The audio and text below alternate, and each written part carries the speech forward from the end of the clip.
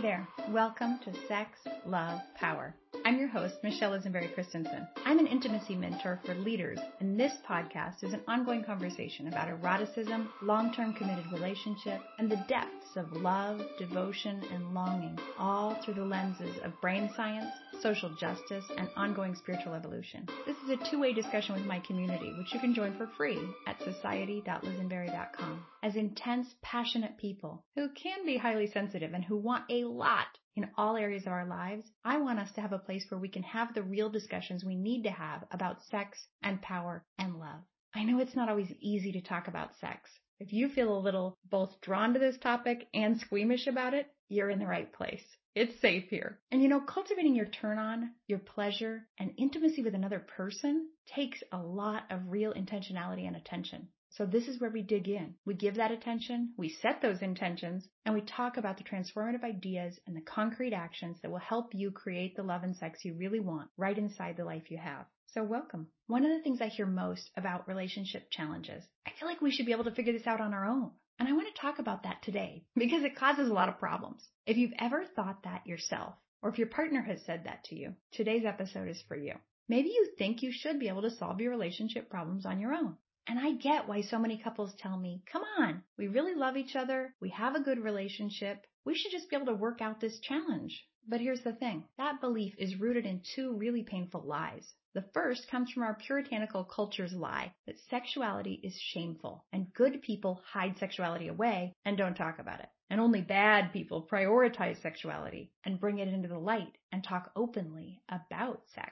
The second lie is the belief that we should be able to work it out on our own. Is rooted in a myth that if a relationship is good, it doesn't have any problems. It's a fairy tale kind of happily ever after story. If he's truly your Prince Charming or the king you deserve, if she's truly your princess or your queen, everything will be moonlight and roses forever and ever, amen. So just take a moment and check your own belief storehouse. Can you detect either of those operating inside you?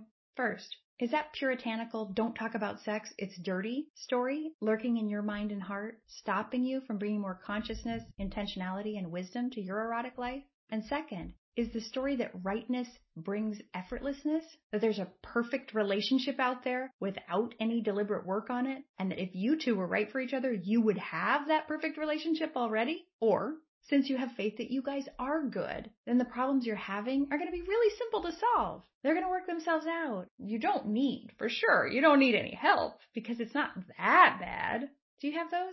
And what do those do to your ability to feel your full range of feelings, comfortable and uncomfortable, about your relationship? What happens to your resourcefulness when you can't talk about certain things? What happens to the flow of ideas and support coming in when you're silent? You can pause the podcast and reflect some more on that, or come back later and maybe write a little about anything that's coming up. But for now, I'm going to move on, because there's an important caveat I want to give on that thought, if it's right, you'll live happily ever after. Happily ever after is not a myth.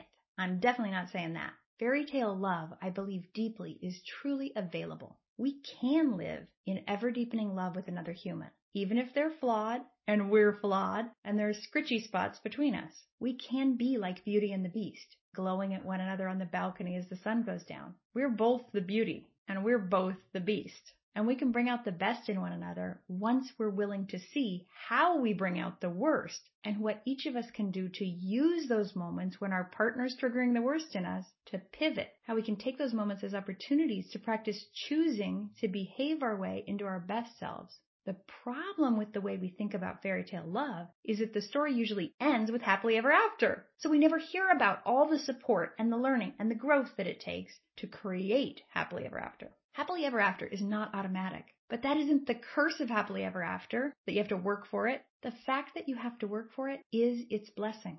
Now think of it like this. If you had a plumbing problem, could you figure it out on your own? Let's say there's a toilet that doesn't flush quite right, kind of refills slowly. It's always a little clunky. It's not really causing huge problems yet, so you just kind of ignore it. And you're thinking, yeah, one of these days I'll get a plunger or something, I'll figure it out. Could you figure it out? Maybe. But if you tried to figure it out on your own and you waited to solve it until you could figure it out all by yourself, if you waited until you had the time and the bandwidth and the space and the insight and the know-how to figure out why your plumbing was backing up, what would likely happen?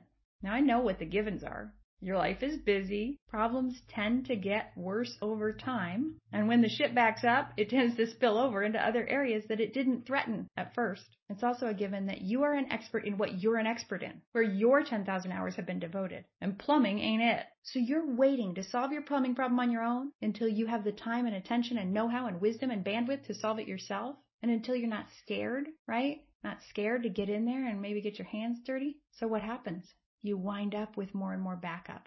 The kind of clog, the slow flush, turns into a big backup. And then that little, we'll handle it eventually, problem can start to damage the rest of your house. So what started out as a sound house with one small problem literally turns into a shithole. I'm guessing you don't do this with your plumbing though, right? You know your lane. We don't have these myths about plumbing. The Puritans didn't teach generations of us to pretend to the rest of the world that we don't have pipes. We don't think that if we were just doing things right, if we deserved to have a good toilet, it would flush properly. We just say, yeah, stuff goes haywire with pipes sometimes. They need maintenance. You got to call somebody who knows about this stuff. So we call them and they come in and they help us. We're not ashamed of calling a plumber. But somehow there's this widespread shame about calling in relationship help. When I ask people whether they judge others for getting help with their relationship, they say, no, I really admire their willingness. But they also say, when they learn that their friends have sought help, man, I was really surprised to learn that. I didn't know things were that bad. This points out the belief that there's some really high threshold for getting help. It has to be capital R, capital B, really bad before relationship help is warranted. You have to have like 1 foot in the divorce attorney's office. And that's for the precise reasons that we've been talking about. We think we shouldn't talk about our intimate lives, and we think that if we're having problems, but we're not terrible people or terribly matched, then we should be able to figure it out on our own. But what if everybody waited to call a plumber until there was water damage and bacteria damage everywhere, and they needed new carpet and new drywall and new furniture as well as a plumber? It's kind of gotten to that point with marriages. A small problem that people don't know how to handle gets deferred until the partners, quote, figure it out on our own. And when that doesn't actually happen for months or years or decades on end, then the problem backs up and it pollutes other aspects of the relationship. And all the while, both people are going through those weeks and months and years, missing out on the aliveness and joy and love that come from having a relationship that's got the full expression and is free of no-fly zones of these topics we just don't talk about and of recurring arguments about unresolved issues. I think a part of why it's so uncomfortable to seek help with our relationship problems is that relationship counseling evolved from the world of psychotherapy. It's not right that mental health problems have carried a stigma, but they have. The ableism in our society tells us that if you have a mental illness, if you need help with your emotional or your mental well-being, it means you're broken. It means something's wrong with you. Now, the truth is that seeking help with your mental well-being is a sign of strength. And it's a good predictor of things going better and better with you over time. And even for people with serious mental health issues that aren't resolvable, getting diagnosed and treated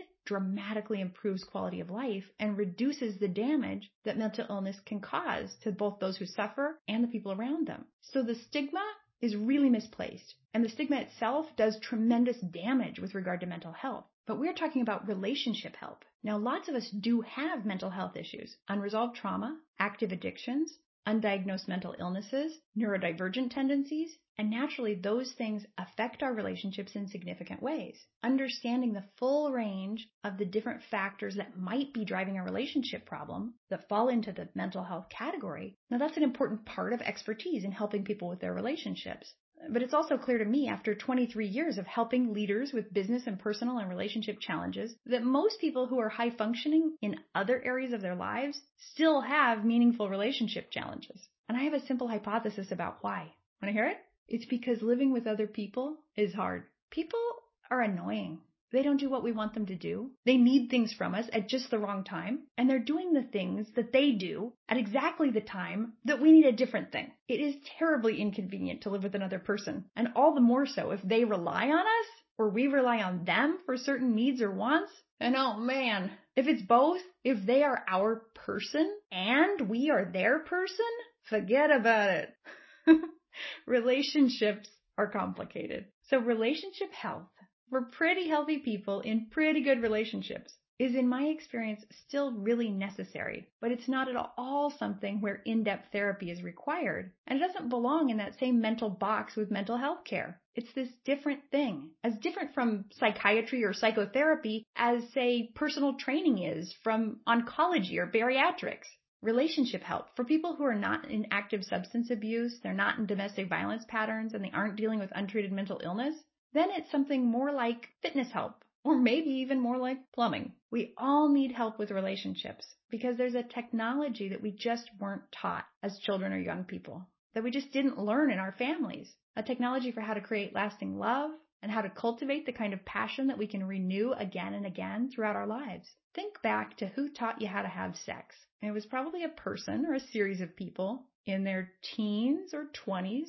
Your first teacher's body was raring to have sex and didn't need a whole lot of help to cultivate turn-on. They probably had a heart and a mind that were simply not as mature or as burdened with other stresses as your partner's heart and mind are today, and as yours are. So we need to relearn how to have sex now in the lives we have now, how to be lovers, how to be good friends and partners to one another, how to communicate well. And we need ongoing support to do that learning. And think about it, really. If you try to figure it out on your own for as long as you can, when are you going to get help with your relationship problem? When it's really painful? When it's really intractable? When you've begun to really blame one another? When it's starting to back excrement up into other parts of your connection? When you're fighting about things you didn't used to fight about?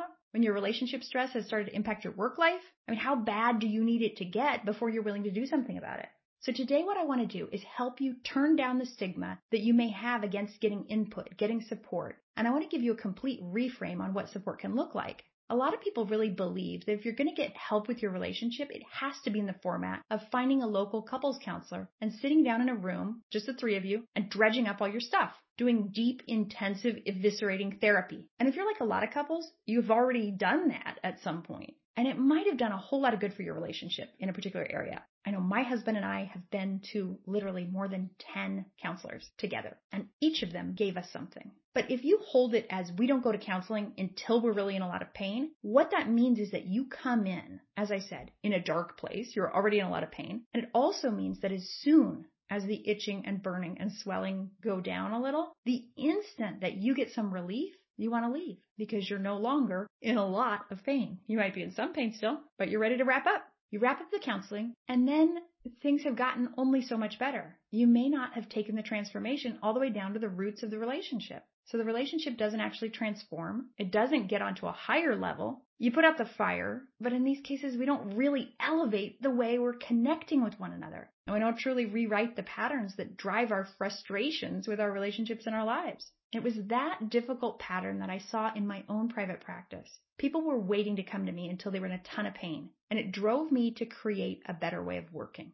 So for 10 years, I've been helping people create great results because we start early and we don't go for taking the edge off the pain. What we go for is great. My clients know that what they have is good and that things are difficult in one or more areas, and they want to resolve that and use the challenge to make them stronger. They want to make it bulletproof for life, to make sure they're having not just good enough love and sex, but the best love and sex they can possibly have. Those clients have taught me so much about what it takes to figure things out, whether with help or on your own. So I want to show you what I've learned so you can reframe figuring things out.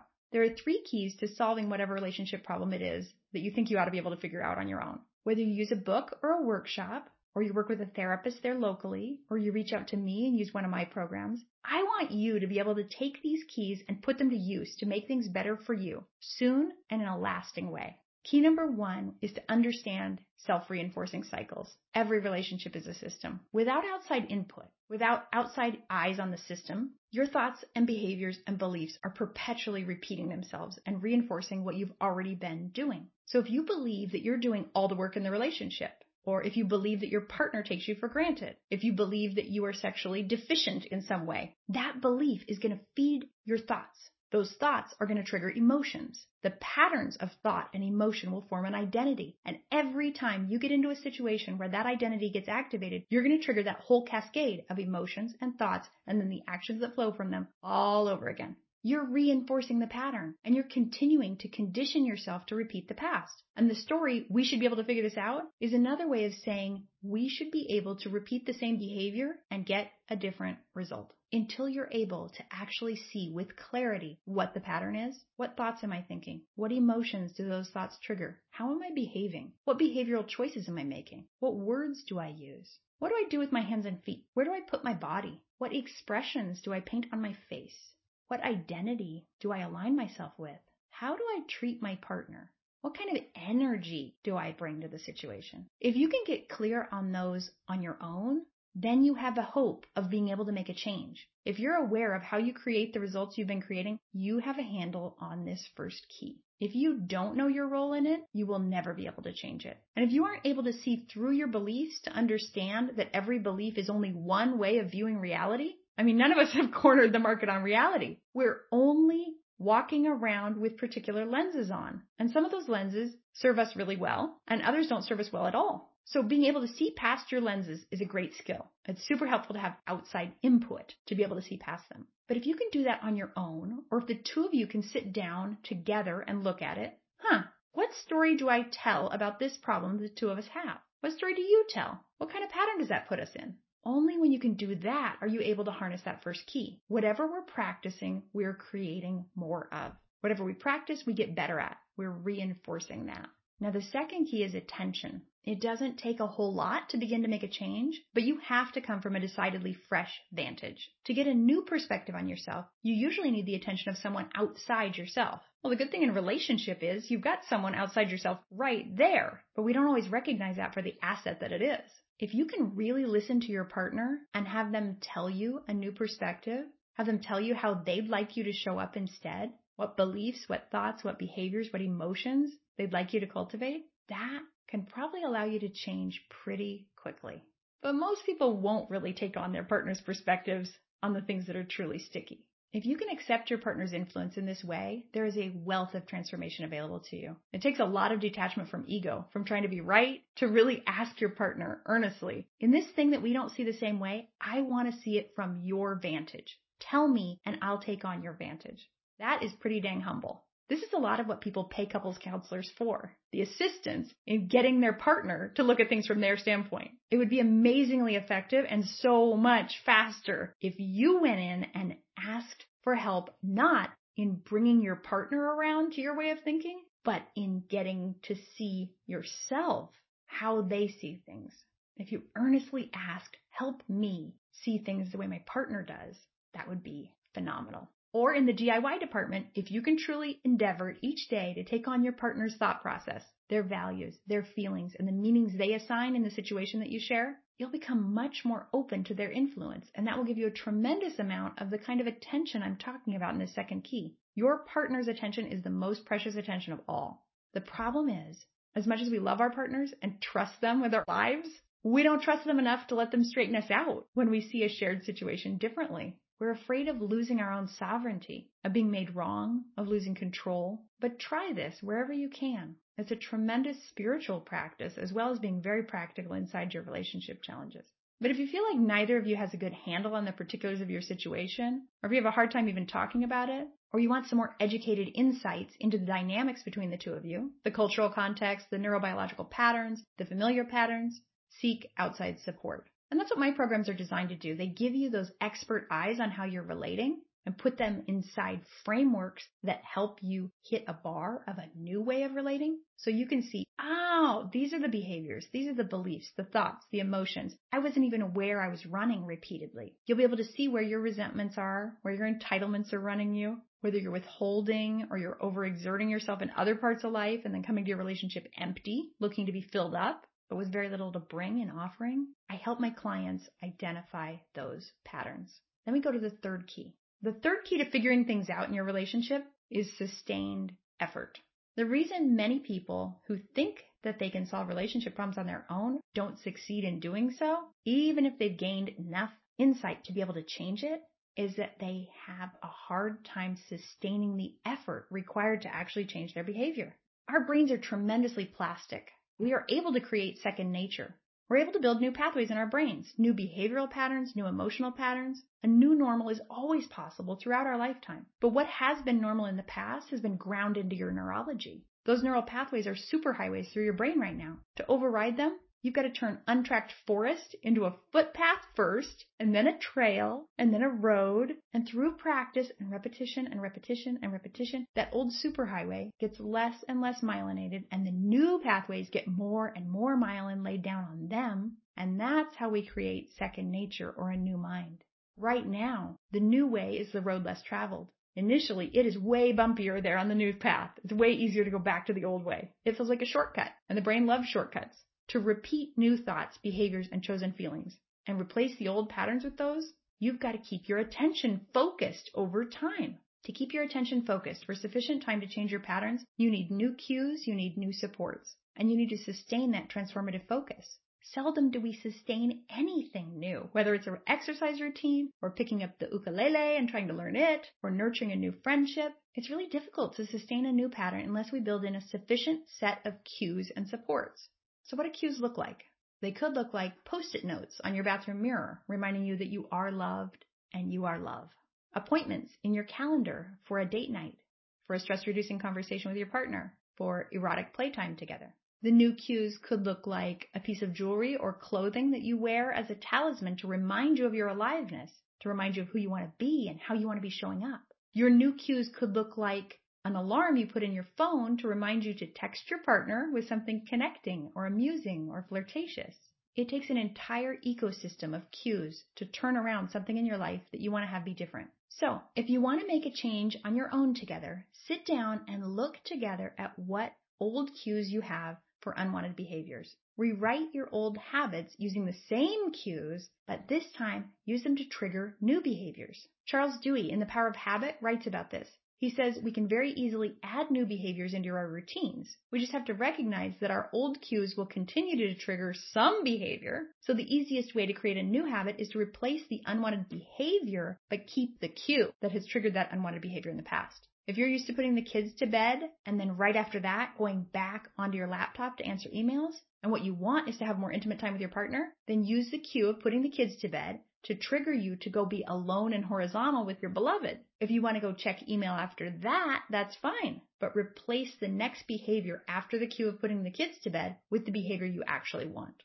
So I hope this episode will help you figure this out on your own, if that's really something that the two of you want to do. And if you have the capacity to create the level of perspective and sustained effort that you need in order to make this change, I think that'll be amazing, and I can't wait to hear about it. But for many couples, the consequence of trying to figure it out on their own is that it does back up, and it creates a bigger problem over time that's then harder to fix, even with outside help, because the negative patterns are more firmly ingrained, the pain is higher, the resentment, the mistrust, the fear, the sadness have all grown, and their energy is depleted, and their love is weaker, and positive action feels more vulnerable than ever and riskier. So whatever you do, whether you do it on your own or you reach out, I beseech you, do not wait. Don't let your relationship be like a house with deferred maintenance. If you neglect a building, over time, yeah, you save money each year, not fixing little things. But through time, those little maintenance tasks that you skipped turn into major renovations that are needed. And the same holds true for our marriage. You might think you can handle it on your own. And if you can handle it, if you're really DIYers, build your own palace. That's awesome. But if you can't actually handle it on your own, don't just do nothing while your house deteriorates slowly around you. Get some help. It'll pay returns every single day.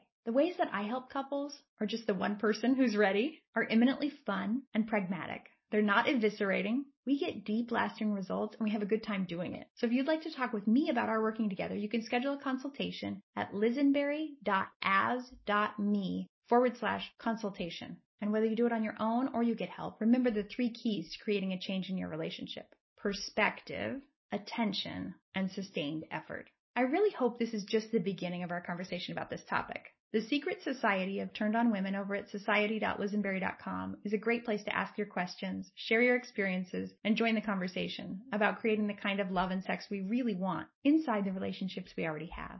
It's all happening at society.lizenberry.com. That link is in the show notes at lizenberry.com/episode/013. You're always invited to ask questions and share your reactions and results from each episode. You can post in the question thread in the private community or leave us a voicemail at 206-659-9865. If you've enjoyed this or other episodes, what would help me and the podcast immensely is if you would leave a review, particularly in Apple Podcasts, because reviews are a huge help in finding new listeners and growing the positive impact that these conversations have. So please go leave a review right now with just a few words about what the show gives you. I would so appreciate it. And hey, have you subscribed to the podcast? You're going to want to so you'll never miss an episode. Please go to Apple Podcasts or wherever you listen and hit that subscribe button so you always get notifications of new episodes each week. That's our show for this week. I'm so grateful for the chance to support you in, quote, figuring things out, whether it's on your own or with support and structure to guarantee your success. I'm thrilled that you're committed to cultivating your aliveness in love and sex, and that we are engaged in this conversation. It is my greatest joy and privilege. I hope this episode has helped you find new ways to get support and perspective for your love and sex challenges. I'll see you back here, same time next week, and until then, I'll see you in the Secret Society at society.lizenberry.com. Or you can leave me your stories and insights at 206-659-9865. That link and number are written in the show notes too. And in the meantime, may the light within you illuminate the world around you.